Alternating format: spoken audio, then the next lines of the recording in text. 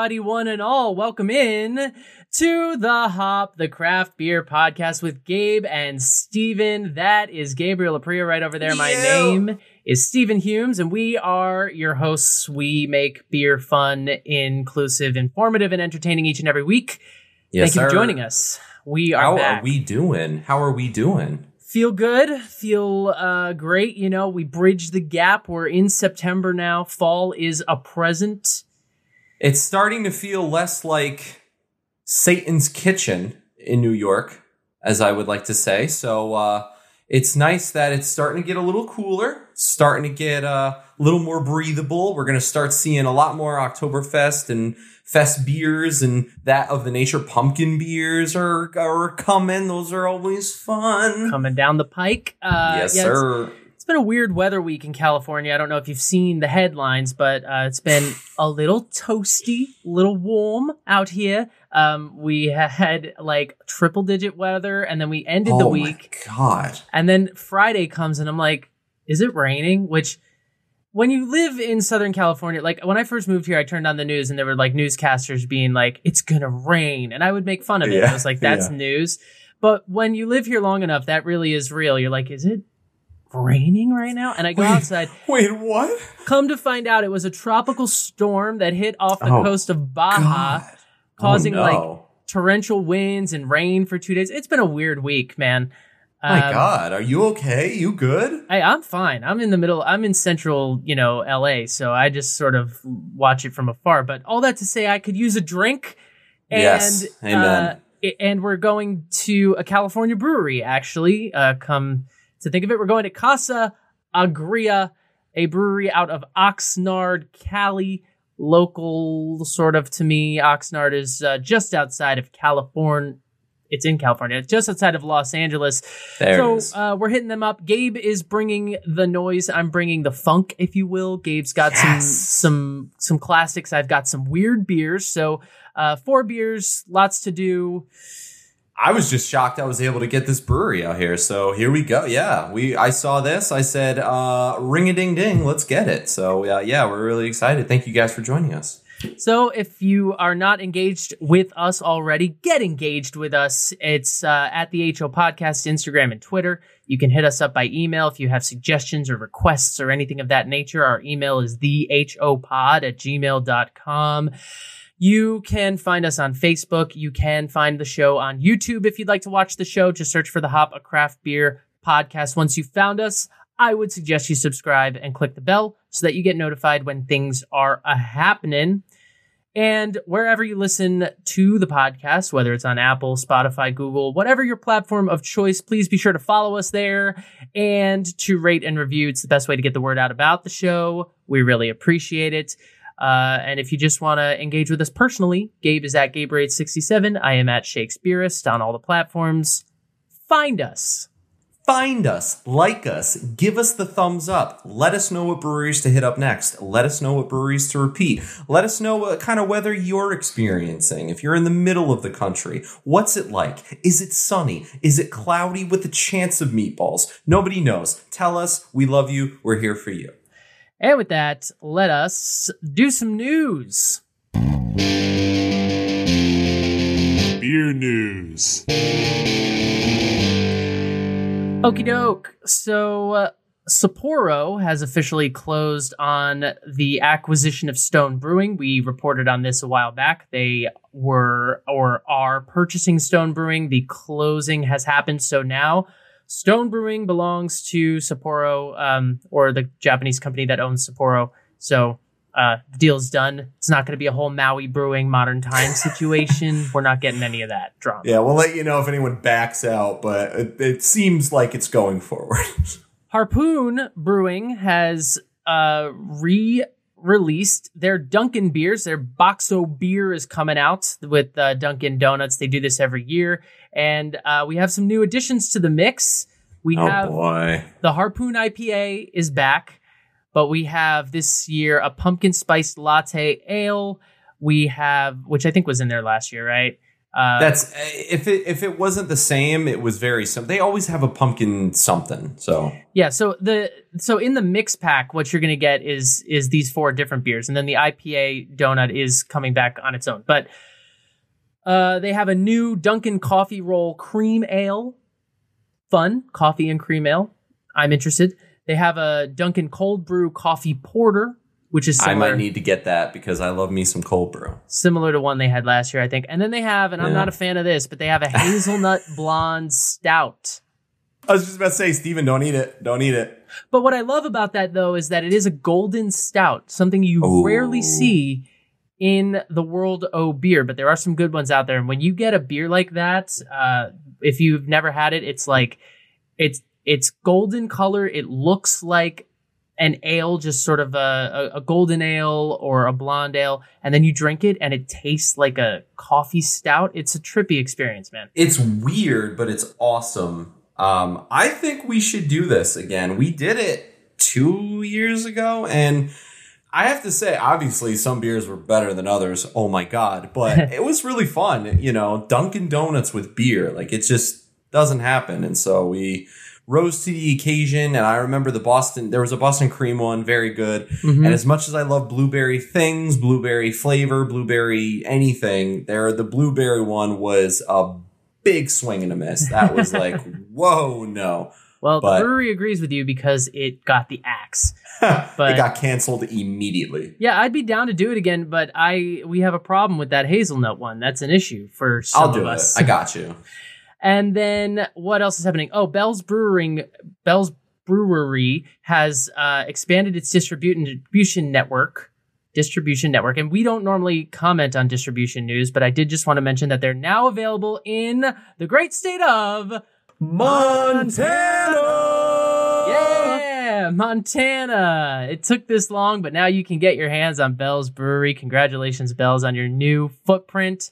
I'm sure. And if you're just joining us for the first time ever and wondering why we like Montana so much, we don't know either. If that drop doesn't make sense to you, join the club. You'll fit right in. Doesn't make sense to us either, but here we are. All right. First item on the news and notes, Allagash is opening a new tasting room, 2024, but the production is going to stay in Portland. They've agreed to purchase a 7-acre plot of land in Scarborough, Maine, which will house the new tasting room. It will replace the existing tap room, which is in Portland, Maine. Side note, go to Portland. A lot of fun. Great time there. It will be within the Downs, a 524-acre, quote, mixed-use live work play community. It's located about 15-minute drive away from Allagash's Portland operations. Like I said, all the production and packaging will remain in Portland. We love Allagash. Great brewery. Great beers. Great vibe. Great atmosphere. So anytime they want to expand and try something new, we're all about it. We all want to do it. So we're looking forward to that. We're hoping there will be more new beers soon, and we'll keep you updated on that. Yeah, Allagash is just one of those sort of staples of the beer community, and so it's great to see them expanding. We love to see breweries expanding. Normally, we have to come on here week after week and talk about breweries the opposite of expanding. So, correct. So good for you, Allagash. We had them on early days, so it might be time to revisit some main action in the beer world. Yeah, because we had the Tripel, we had the White, we had another I think just a regular pale ale, but they've got a lot of weird shit, and I would love to see what else all the weird stuff what they got cooking. Yeah, so check it out. Check out Allagash. If you're not hip to Allagash, get on it. All right, there's a new beer collab in the world. And we wanted to talk about it because this is something we love. It's beer for a cause, and we always support these if we can. This one is called Drinking in Another State. It's a collaborative effort being led by a group called Beer is for Everyone. It's an advocacy group that works to champion diverse voices in the beer industry. The cause is aimed at raising money for a health fund to provide access to abortion services to Bev Alc industry workers that need those services, but live in states where the practice has been abolished. So let me just say off the bat, we recognize this is not a political podcast, and we recognize the hot button nature of this topic, but we're here to report the news, and this is a beer collab that we feel deserves to be known about. So it's inspired by a meme. There was a meme that went around the internet shortly after the Supreme Court decision came down early in the summer, and the meme said, if you're a person who suddenly finds yourself with a need to go drinking in another state, a state friendly towards drinking, just know that I will happily drive you, support you, and not talk about the drinking trip to anyone ever. So that's what inspired the name, quote, drinking in another state. And basically, it's different from the other ones that we've talked about, such as the Resilience IPA, the Black is Beautiful, the Brave Noise. It does not have a shared beer recipe. Instead, participating breweries are just invited to brew any beer that they choose, but they're donating their proceeds to this organization, the BIFE, the Beers for Everyone, and their emergency health fund. Currently, there are about 40 breweries that have signed up to be a part of this. You know, breweries, especially in heavily affected states, are very interested in it. If you're interested in reading more about it, beerisforeveryone.com is the company's website, and you can read about the initiative there. There's plenty of information. There's plenty of bullet points, and there's also a list of other things that breweries can do to get involved and sort of ways that you as a consumer can support, whether it's purchasing the beer, just donating, or just donating directly to the cause or something like that, if you'd like to do so. So we love Beer for a Cause. We're happy to see it. And as we always say, if you see it, you should buy it. Just buy it. Who cares what it tastes like? I'm sure it's great, but buy it. A beer for a cause that got started by a meme.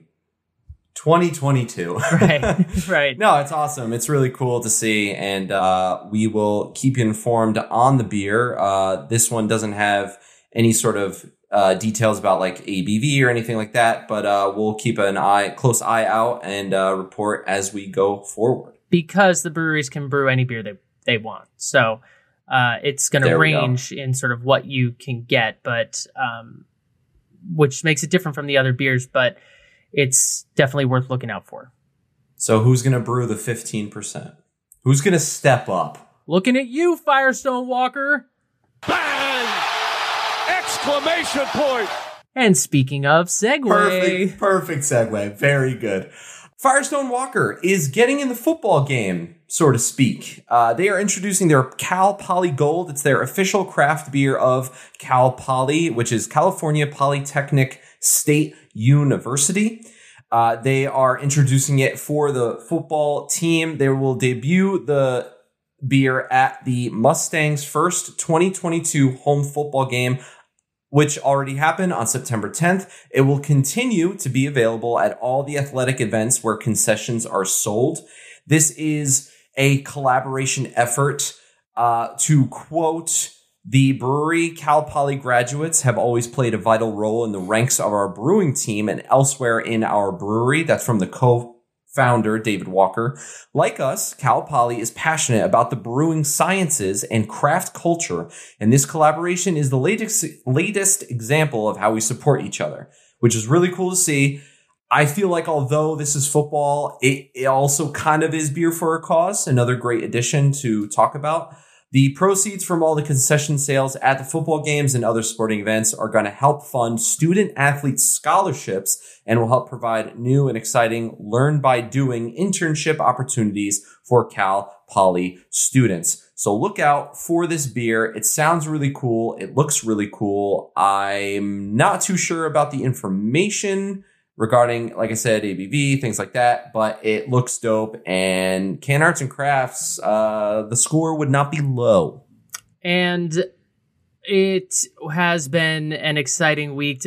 Gabe was forbidden from speaking of football on this podcast today, but if you're on YouTube, you can see what I'm wearing and see how happy I am, but we'll just leave it at that. It was a rough weekend, but it was delightfully refreshing to have not only the NFL, but also the college games. I'm not really a college football guy generally, but due to my life circumstances, it's been thrust upon me. And so life circumstances, going to a school where they have a good football team. Oh, poor me. They didn't until I graduated, and now they're good. Okay. All right. They can hang. Gabe, we got a lot of beer to drink. Let's toast it up. Yes, we do. We have a lot of beers to drink. I think it's only right that for this episode, we pour one out. As you all know, we heard in the news, Queen Elizabeth II recently passed away. She was a figure for so long. I think it was 70 years. She was, in power, and she really inspired a lot of people. I got to be honest. I didn't really know a lot about her until even before her death. Like, honestly, just reading about how she changed people and how nice she was. And apparently she had a great sense of humor. Would have loved to have seen that. Long story short, there was a poem that went viral kind of recently. This poem was written for the Queen from the perspective of the Queen. So I thought it would be only fitting to not only pour one out for her, but to offer her this toast. Philip came to me today and said it was time to go. I looked at him and smiled as I whispered that I know. I then turned and looked behind me and saw I was asleep. All my family were around me, and I could hear them weep. I gently touched each shoulder with Philip by my side. Then I turned away and walked with my angel guide. Philip held my hand as he led the way to a world where kings and queens are monarchs every day. I was given a crown to wear or a halo known by some. The difference is up here, they are worn by everyone. I felt a sense of peace. My reign had seen its end. 70 years I had served my country as the people's friend. Thank you for the years, for all your time and love. Now I am one of two again in our palace up above. That was originally written by Joanne Boyle. Like I said, it kind of went viral. It was a poem in the perspective of the Queen. It's for the Queen. Queen Elizabeth, thank you. You'll be missed. And this one's for you. We're going to pour one out for you. We're going to drink for the Queen. And yeah, Queen Elizabeth, first of all, whatever your thoughts on the monarchy, which is a complicated institution that has presided over questionable things in history, to be kind. But Queen Elizabeth, the things that woman saw in life are, I watched The Crown the first couple seasons, and then I kind of fell off when they changed the cast. But when you watch that show, it's kind of crazy because the beginning of it, it's like, it feels like Downton Abbey or something. It's like old, and the characters are all, they're all driving. It's like nobody has cars. There's no technology. It's like this big controversial thing that they coronate this queen, and it's all controversial because she wants to televise it. It's like the first time anybody has seen images from inside a coronation ceremony. That was this lady. That was her. Yeah. And she was coronated in the 1950s, and she lived from the 20s. I mean, she saw wars. She saw the world change, literally, over and over again. And she led the monarchy through a lot of tumult over the years. And she was definitely Britain's kind of mother. So a life well lived, a queen well reigned. Charles, step up to the plate, my man. Yeah. The student becomes the master at 73. My man's got a job now. Let's see what he does with it. Let's see what he does with it. All right. That's enough of that. Let's go drinking.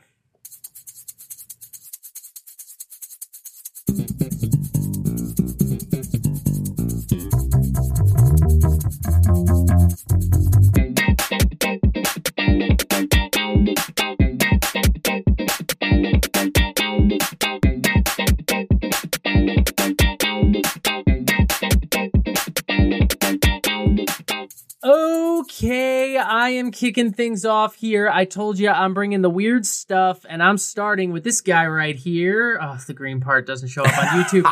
It's the Beer of the Demon. It is an English-style, dark, mild ale, and it was brewed to celebrate an album release. More on that later, but that's fun. It came out in about March or April of this past year. And like I said, it's an English style dark, but it is a mild ale. The ABV is 3.7%. That's super low. That is like You're going to need like 12 more. That's like almost Athletic Brewing. Not really. But IBUs, we don't have that info. Untapped has it at 3.79. Beer Advocate doesn't even know it exists. The SRM chart, it's about a 39. It looks jet black, but there is, and you can kind of see at the bottom of my glass, maybe a little bit of brown or reddish hue along the outsides. It is not completely black. It's more of a dark, dark, dark brown. From the brewery, Beer of the Demon is an English-style dark mild ale brewed with heritage English barley, chocolate malt, and crystal malt. This collaborative brew was made to celebrate the release of Night Demon's new album release, Year of the Demon, an old-school brew that pairs best with old-school metal. Yeah. Now, I'm not a metalhead. Steven, you didn't want to play that song? I thought about getting one of their songs as a drop, and then I was like, you know what? We're all going to wake up with a headache. It's going to be a whole thing. We're going to get sued. It's just not worth it. But I don't know. I don't know anything about metal, to be honest. I'm a classic rock guy myself, but this is cool, and we don't often see beers released to celebrate an album. The group Night Demon is currently on tour. You can check them out if you're a lot of Delaware dates. I'm not really sure why that is. They're spending a lot in that state? Oh, why? Spending a lot of time in Delaware. I looked a little bit at their tour dates. They got some Ontario, maybe a little bit of Pennsylvania, but yeah, a lot of Delaware. But they're from California. I believe they're from Oxnard, California. So there you go. That would make sense. But the beer is right here in this fun tall glass. Like I said, it's dark. It poured with about thumbnails worth of sort of stringy tan foam, had some decent retention, has since receded into a ring around the glass, and it's got some decent lacing to it. So, it's an English dark. That means that the hops are going to be English, and mostly it's going to feature the malt. We're going to be leaning on the maltier side. It's not as rich or as dark as, say, a stout. It's more in the world of a porter, but with a much lower ABV. But it's going to feature that roasted malt that we love to see. Again, chocolate malt, crystal malt, English barley. The malt profile is really going to be the star of the show here, not the hops. But the hops that are in here are probably sort of the English gold ring variety or something like that. Something pretty earthy, something pretty British. On brand. On brand for today's episode. God save the Queen. Okay. It kind of looks like it looks like a solid. I was going to say Guinness, but I want to take that back. It looks just like a solid porter from my view anyway. Yeah, and that's what it smells like. I mean, Guinness is actually even a fair comparison. It smells a lot like that. The English malt is up front, all of those roasted sort of nutty characteristics, maybe a little bit of caramel and vanilla. I wouldn't go so far as to say something like coffee. It's not that sweet. It's got an earthiness to it for sure. Bread and cereal grain. The sweetness that is there is vanilla, and the hops, like there's not a lot of citrusness or anything of that nature showing up on the aroma. It's definitely much more, but it smells a lot like a porter. It's that sort of clean, chocolatey thing where it doesn't smell, it's not a dessert. It's not super sweet, but it smells sort of roasted and maybe a little bitter. And you just know that it's going to be, again, dark malty. I shall now commence the sipping process. Get in there. Sláinte. Porters are fun because they're not as heavy as stouts. They're not as creamy as stouts. It's more, I feel like porters, we say this a lot, porters are more on the taste. They're more on the flavors rather than the beer texture, so to speak. So I'm interested to see how this one hits. 3.7. Weak. No, I'm kidding. That's fine. No, I mean, it's, You're like, it sucks. No. It's surprising how flavorful it is. It packs a lot of flavor in. Okay, obviously roasted malt, very nutty, lots of sort of, almond. It's dark sort of nuttiness. The malt is the star of the show. A little bit of corn, roasted, dark bread, pumpernickel bread, all that kind of stuff. Again, not really coffee. I mean, there's a hint of maybe caramel, maybe some roasted espresso, like a dark, bitter kind of coffee. Now we're talking. But it's not very sweet. up front. And then as you swallow it, I was looking for a hint of berry. Sometimes with these, you get like a little bit of like a touch of like raspberry or strawberry, just very subtle. I don't get a lot of fruitiness really at all. What there is a hint of vanilla. And I think even more so when I swallowed it, because there's not an alcohol punch or any of that sort of like boozy quality, it is pretty sweet on the finish. And in an interesting way, there's this just like touch of maybe marshmallow or vanilla or something just behind it that is unexpected but fun. Interesting. In the mouth, again, I said it's surprisingly flavorful. It's very, very drinkable. I mean, I wouldn't call it crushable because of the style. I think crushable, we think, like a Pilsner. Or it's not a what do they call it? Session beer, Yeah, no, this is a lot of flavor to just slam. But that said, it's definitely easy drinking. And the alcohol content is obviously super low. I don't think it's like thin or watery or anything like that. It's sturdy, medium bodied and flavorful and very, very good. It leaves the mouth with like a lingering, bitterness. That's sort of like if you just ate some like burnt popcorn or something burnt like that, that would just sort of that bitterness lingers in your char. mouth. Yeah. But I mean, I wish I was listening to some heavy metal music right now. Honestly, dude, it's just yeah, it does that to your taste buds. That whatever that was, awesome. It's really good. I have to say, I became one of those metalheads. I think for like 2 weeks, and then honestly, I joked about it earlier. It hurt your ears. Yeah, I was started getting headaches. I was like, I need some low, chill, fun music. Not like, listen, there's a place. I don't know how you feel about Andrew WK, but that song "Party Hard," that's on the gym playlist for sure. I get going to that, but not all the time. Yeah, I don't want to shit on anybody's fun, but it definitely, I find a lot of it to be a little assaulting to my ears. I find it slightly unpleasant, but that's just me. Other people have their hobbies. Look, that's the beautiful thing about music. We all love what we love, and we all hate country. There's one thing that's unanimous. Yeah, suck it. But this is it's just interesting because it's like Beer of the Demon. Like it's supposed to be like the artwork on it is like it's like things coming down from above. I expected when I saw Beer of the Demon, I'm like, oh god, what am I in for here? And then 3.7%. It's like, interesting that's the way they chose to go with it. But maybe they just didn't want to get a bunch of metalheads really trashed at their brewery. Maybe they were afraid. That, or they're like, these guys got to drink it on stage and they need to pay attention. They can't be slamming 12% and ripping the guitar solo. They're going to be playing the wrong instruments. I like it very much. I also just like that we have this style on here. This is a style. I told you I'm here to bring the weird today, and this is the first of those, and it's just not a style we see very much of. So I got that side covered, and I'll be done with this like before we finish this episode. I'm gonna slam this right now. Slam it. One touch it. Just yeah. All right, I'm tagging in. I'm going back to the normal stuff, but I'm still really excited for it. I've got the Camp Comfort Hazy West Coast IPA. I saw West Coast and I said, ooh, gimme, gimme. This one looks fun. I've read a few reviews that say that as well. And it's made with one of my favorite hops. It is 6.8%, no IBUs to speak of. Beer Advocate gave us a big middle finger.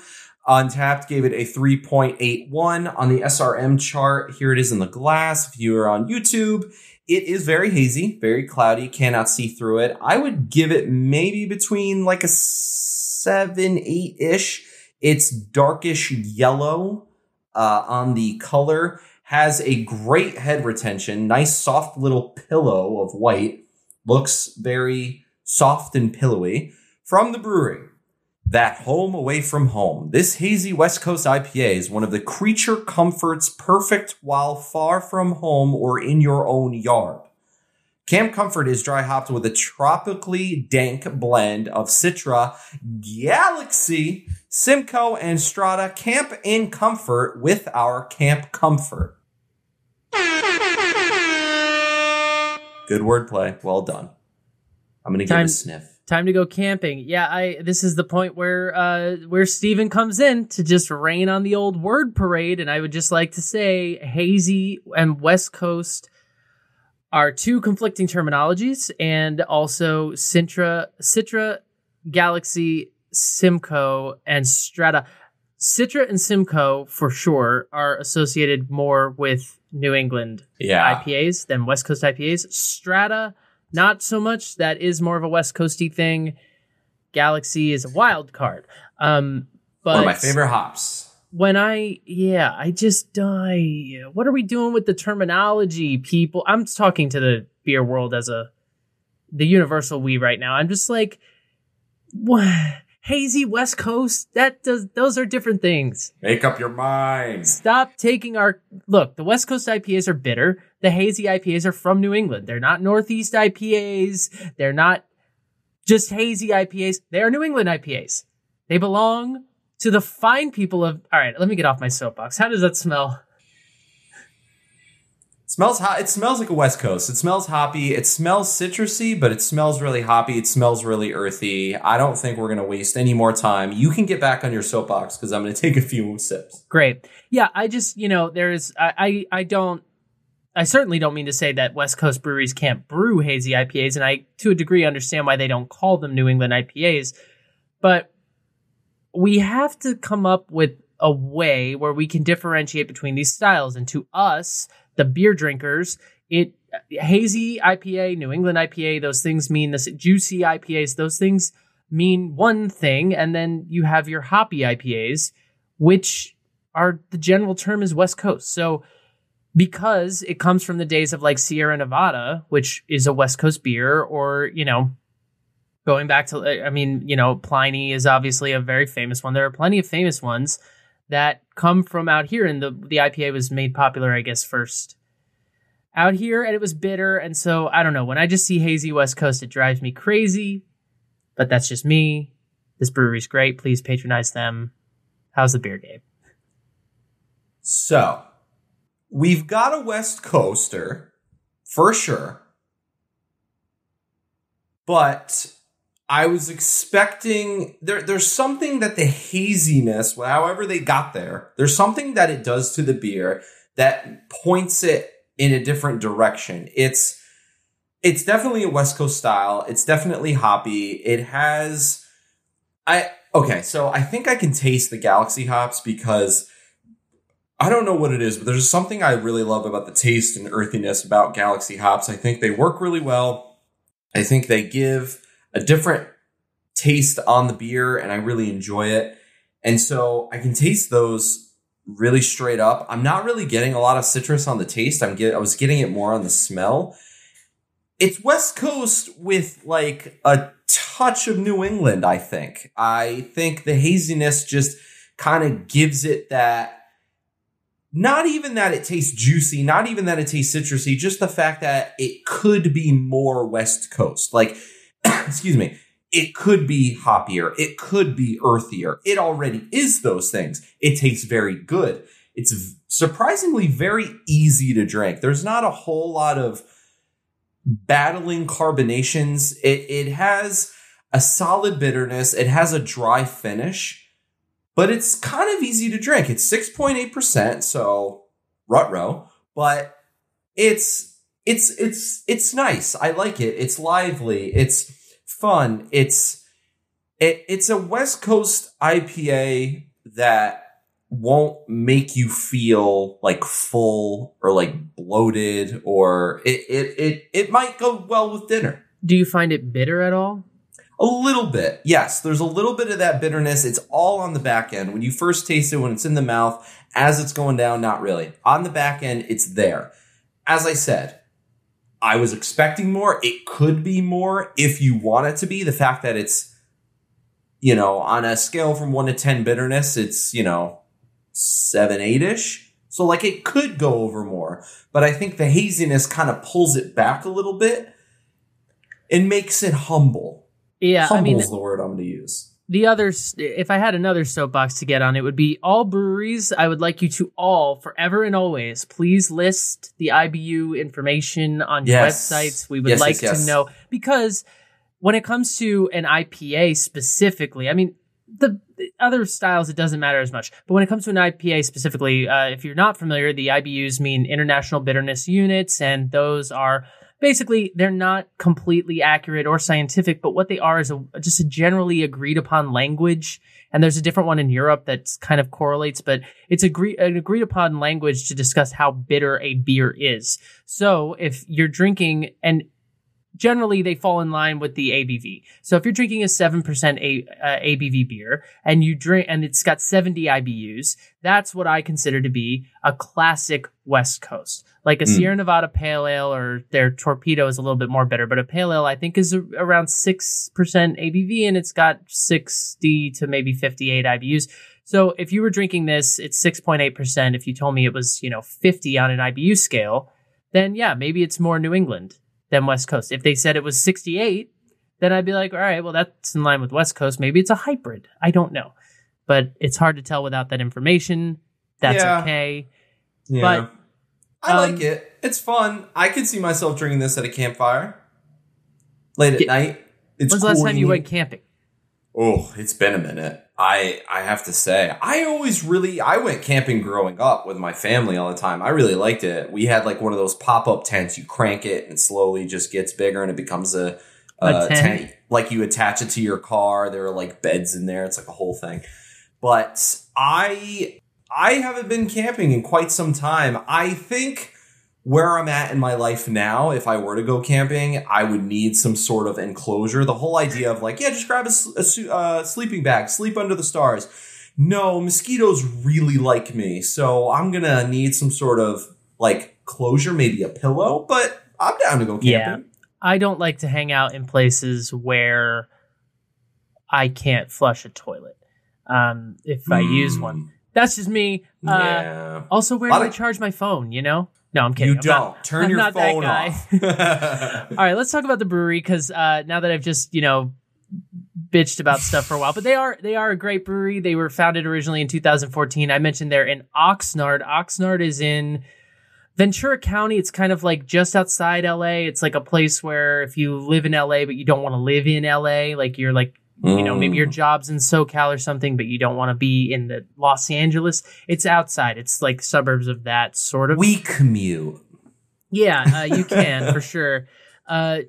Its full name is Casa Agria Specialty Ales. They describe themselves as a boutique brewery focused on mixed fermentation, farmhouse style ales, barrel aged wild ales, and yeast driven India pale ales.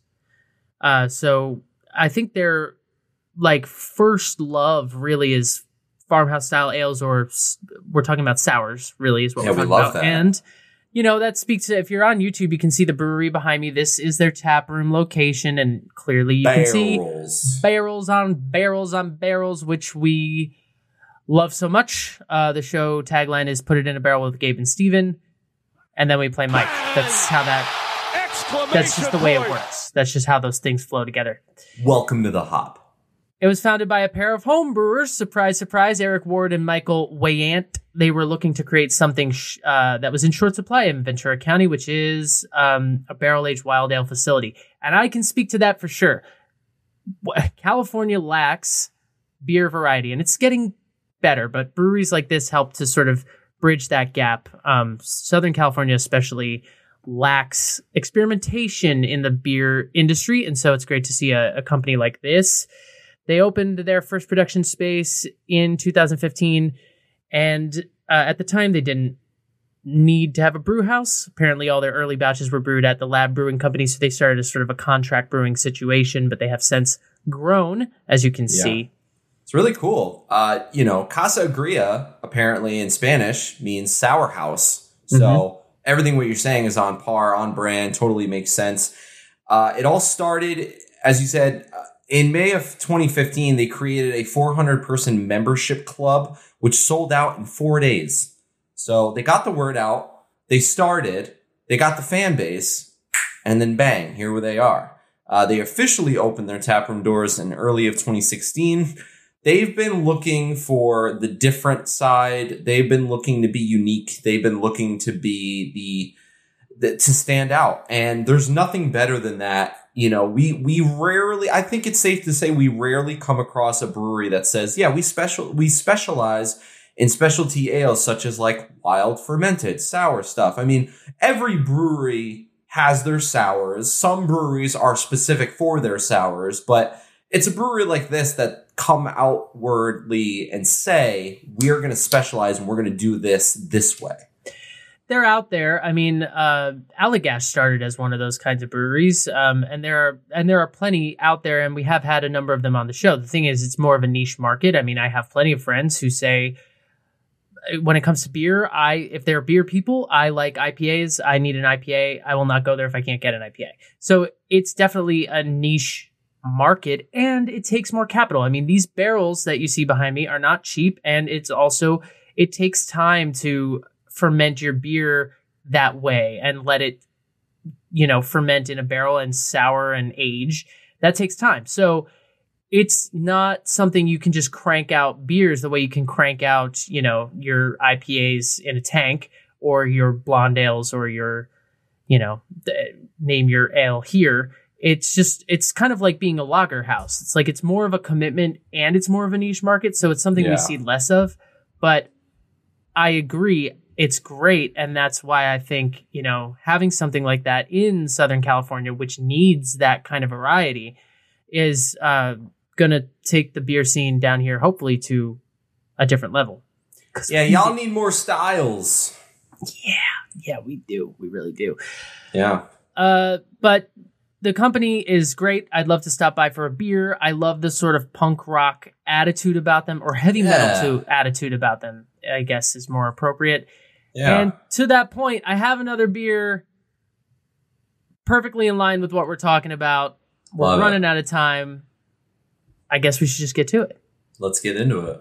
And I have the Camp Strawberry. Now, you had a camp. I've got a camp. Camp seems to be a big theme with this brewery. We might as well just go camping. We'll talk about it. But here it is, the old bottle. It's a Camp Strawberry. It's a Saison ale with strawberries. Nice. Fun, fermented. Second episode in a row with you with strawberries. I see a pattern. I like my berries. It was bottled November of last year. This is the type of beer that can keep for a while if properly stored. And, it's an aged beer. It's a fermented beer, so it's going to have some funk to it, I would imagine. From the brewery, this oak-aged and blended Saison was conditioned on whole strawberries from Fukatomi Farms, located right next to our brewery. Fukatomi!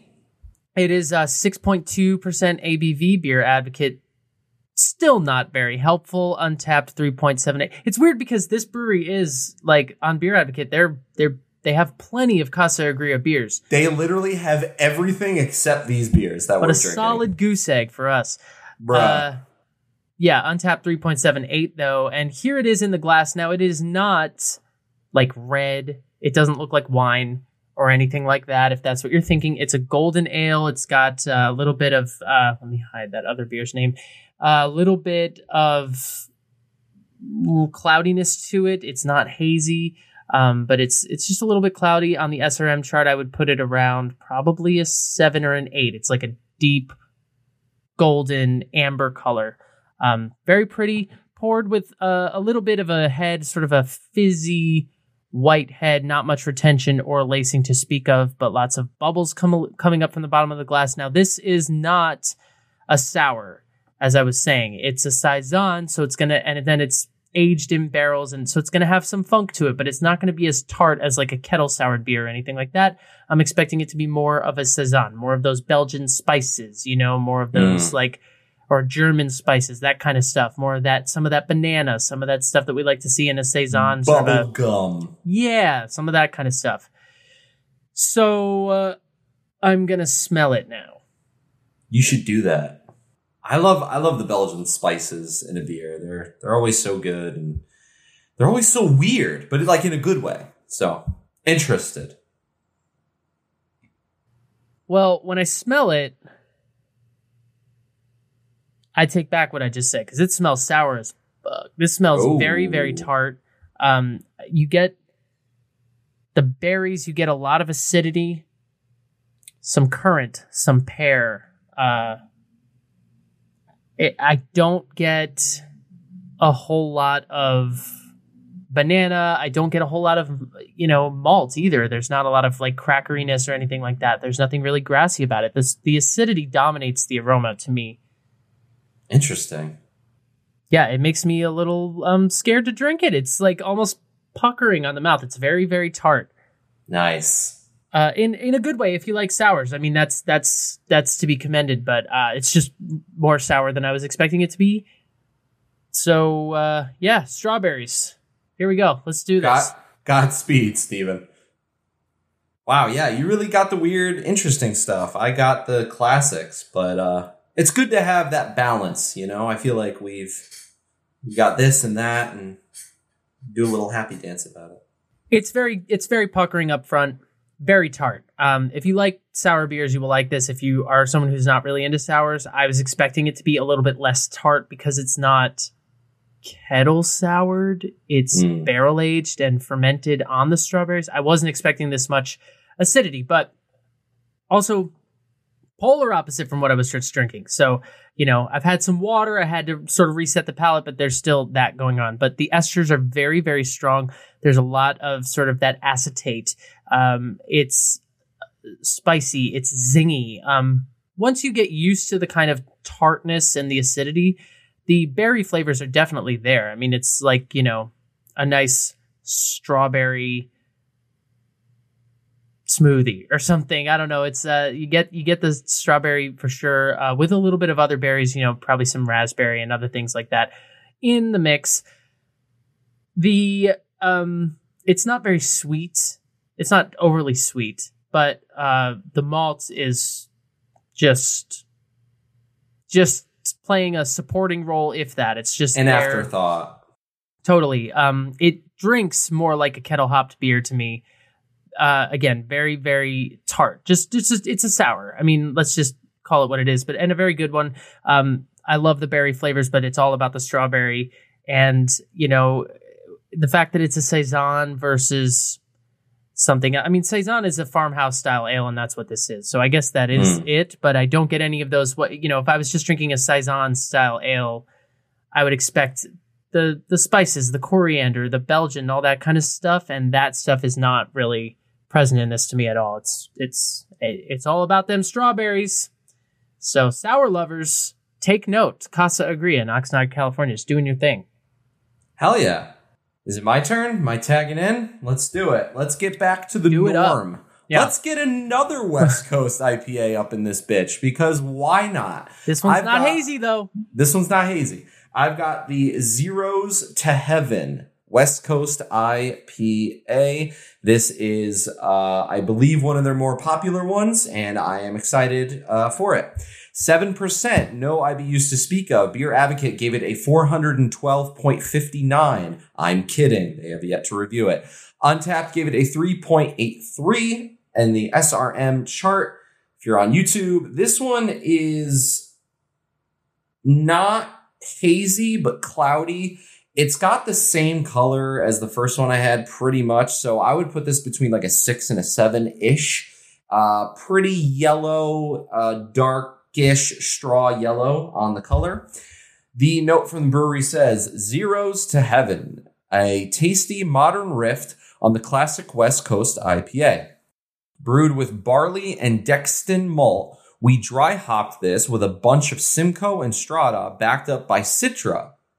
Steven, get that argument. It's ready. Catch a cool one wherever the coast takes you. Yeah, I mean, this one isn't called a hazy West Coast, so I don't have as big a problem with it. But yeah, I mean, the argument still stands. Although, I mean, Citra and Simcoe, it's just that those hops lend themselves so well to the New England style that they tend to be, I mean, they are still hops and they still have a bitterness to them and they can work well in a West Coast style. So I don't hate that combination, even though we see Citra hops everywhere we go. True. Everywhere.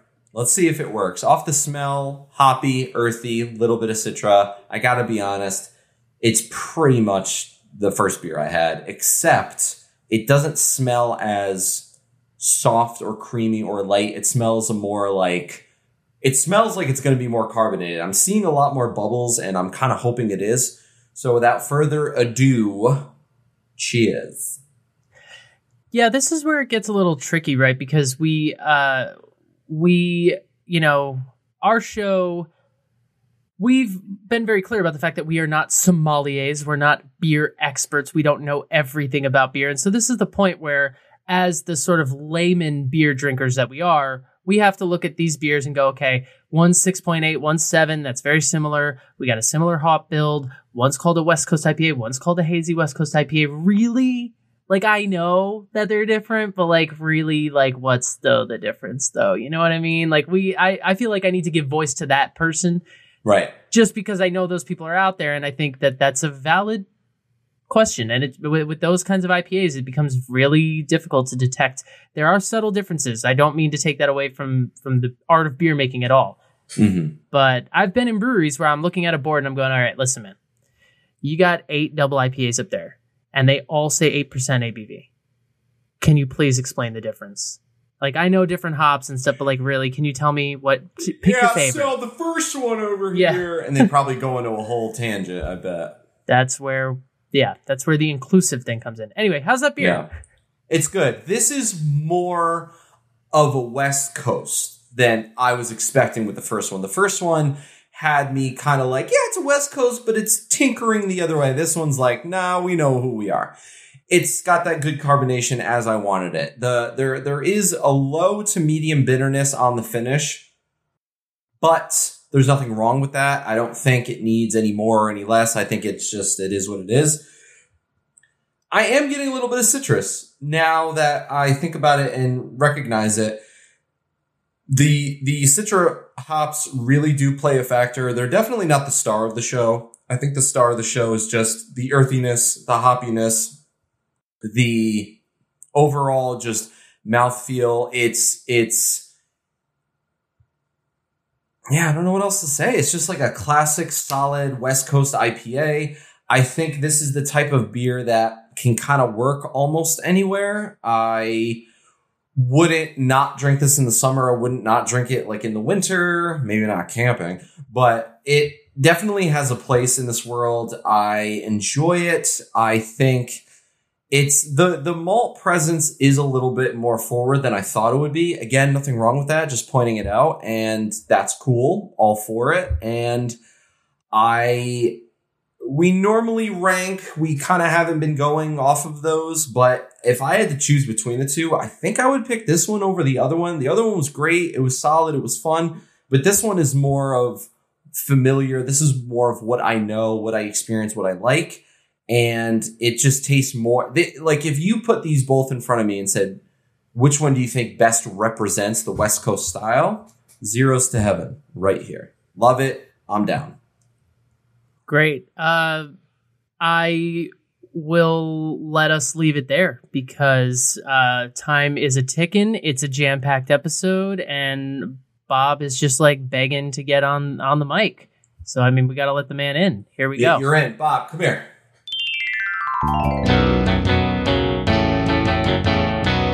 Can Art and Crafts. Let's go camping. Can Arts and Crafts. Let's get it. Camp comfort. We've got some mountains. The A in camp is a tent. Brilliant. Well, way to go, guys. We've got some purple and yellow and some orange. It's kind of got like a Los Angeles Lakers vibe to it with a little bit of orangey heat. I'm a big fan of that, but it's very detailed. It looks like a cartoon artwork of a campsite, and I have an appreciation for that. Zeros to Heaven is literally a type stylistic art, but it looks like a sunset or sunrise, however you want to look at it. But the world in maroon, orange, and purple, and then black, those colors kind of come across. It's kind of simple, but also intricate at the same time. Stevens cans, the first one is just, there's a lot going on. It looks like a Ouija board almost from this angle. You said people are coming down from something. Well, the part that doesn't show up on YouTube is there is some bright green sort of like lightning coming down out of said like Ouija boardish thing to attack this city below, or it's not even a city. You know what it is? It's Stonehenge, basically. It's that like circle. And then there are people like dancing in the middle of it. You know what? Check the Instagram for this one because this is intense. And then you've got a big ass bottle of strawberry. Yeah, there's just strawberries and another little tent. They love the camping theme. I really like it. Your beers first. The first one, the Metalhead 3.7 guy. I'm going to give that a solid 9.7. I think that's interesting. There's a lot of moving parts. There's a lot going on. The strawberry, I'm going to give a 9. I really love the big ass strawberries with the tent. It looks really cool. It's very bright. The Camp Comfort, I'm going to give an 8.7. It's light. It's bright. There's a lot going on. It looks like a campsite, which is cool. The Zeros to Heaven, again, it's simplistic, but it's also intricate at the same time. It's also simple, but also depending on the type of artist you are, I feel like this is the type of can that you see in a museum and the real artist head stare at it for like 2 hours and they're like, what does it mean? So that's going to give it a little extra point. It's going to give it a 9.5. Those are my scores. Bob Ross is here. He showed up. He's ready to go camping. Steven, if we go camping, you know, we have to bring Obviously, him we're bringing with us Bob, yeah. because he's never going to let us hear the end of it if he doesn't come with us. But that's that. That's what it is. And that is another great edition of Can Arts and Crafts.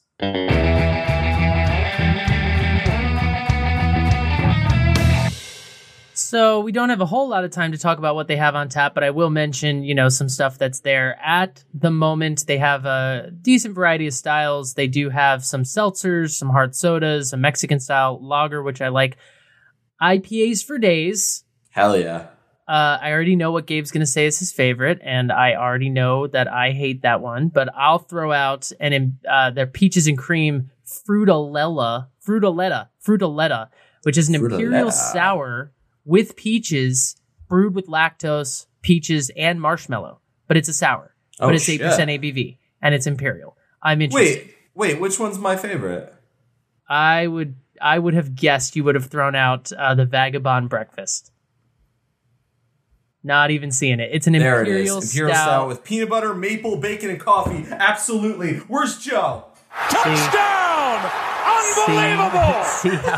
You know me so well. Excited he got just now. I didn't even see that one until you pointed it out. 12% ABV, and it's a collab with Aslan Beer Company out of Virginia. I can't support any beer with peanut butter in it, but the maple, bacon, and coffee I'm intrigued by. There you go. You can give credit where credit is due. All right, Casa Agria, check them out. They have, I just appreciate the experimentation. I appreciate the variety. As I've mentioned before and numerous times in this episode, Southern California needs it, and breweries like this will survive if beer drinkers like us support them. So get on it, people. And with that, we're going to last call.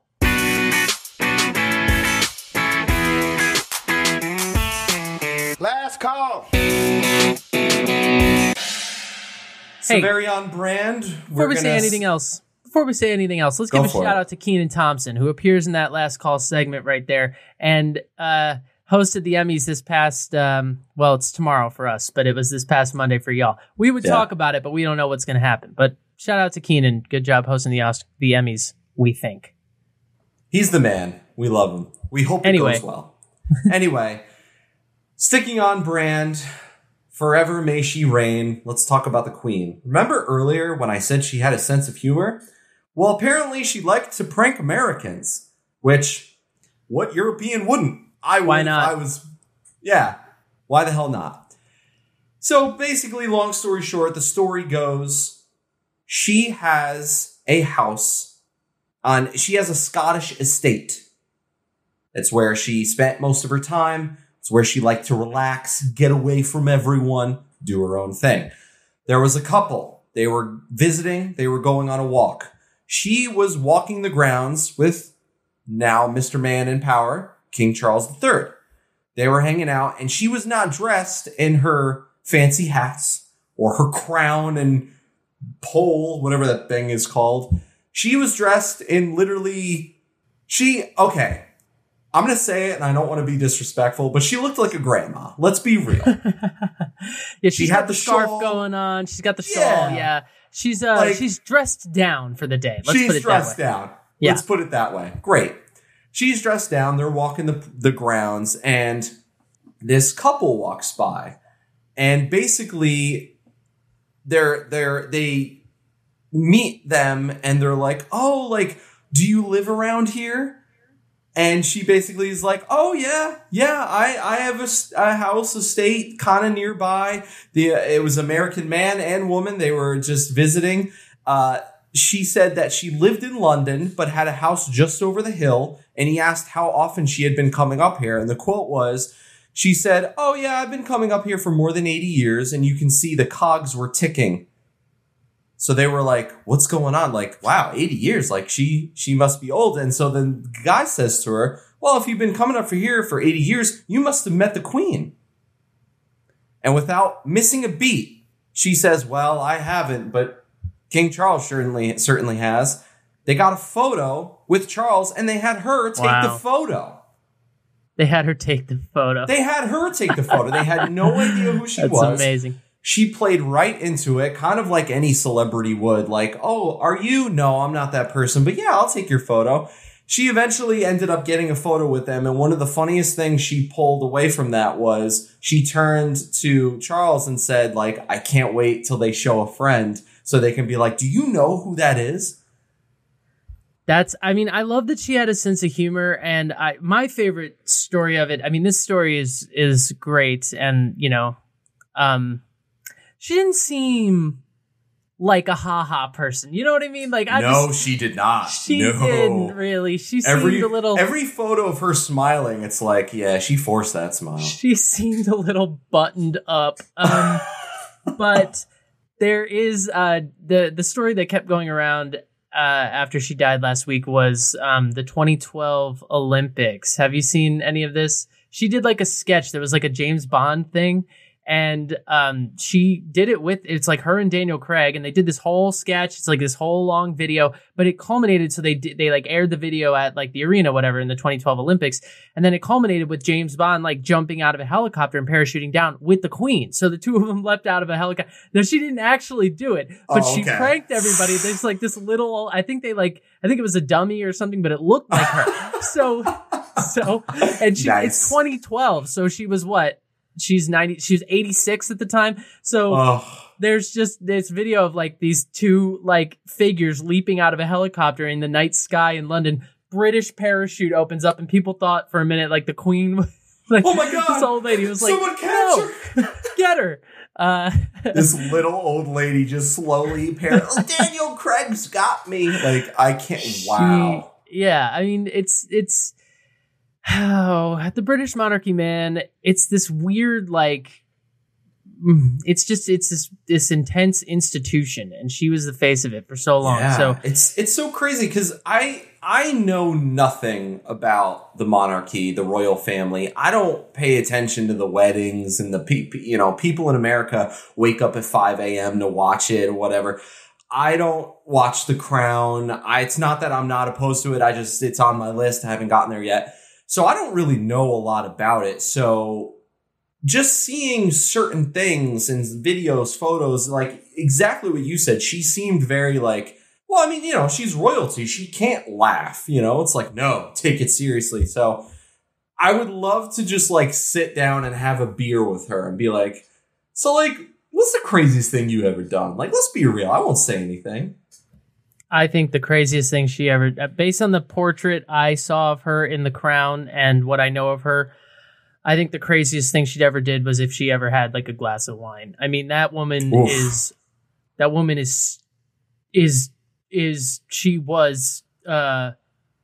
together. But she was, she committed to put the British people and the position she was in and the institution of the monarchy first in her life, and that's what she did, and it's to be commended. I don't think she was having a beer with nobody. Okay, I don't think even. Man, we could have been the first. Her fancy hats. Oh my god. There's Welcome a photo. to the Hop with Gabe and Steven. We've got Queen Elizabeth here today. This might be disrespectful. This is a little disrespectful. We digress. The moral of it was we're pouring one out for her, and the fun topic is she had a sense of humor. She pranked some Americans, as she should have, and let's all give it up for her. This one's for her, and that's that. And with that, we need to get out of here. We have so much coming down the pike in the next couple of weeks. We got Oktoberfest coming up. Then it's going to be the holidays. You know that's a crazy time here on the Hop. We're just gearing up. So everybody get ready, strap in. It's a fun beer drinking season, and we're going to be with you through it all. Yep. So we're going to look out for those Oktoberfest beers and pumpkin beers, all that kind of stuff. It's going to be a lot of fun. We'll see you guys. See you in 2 weeks.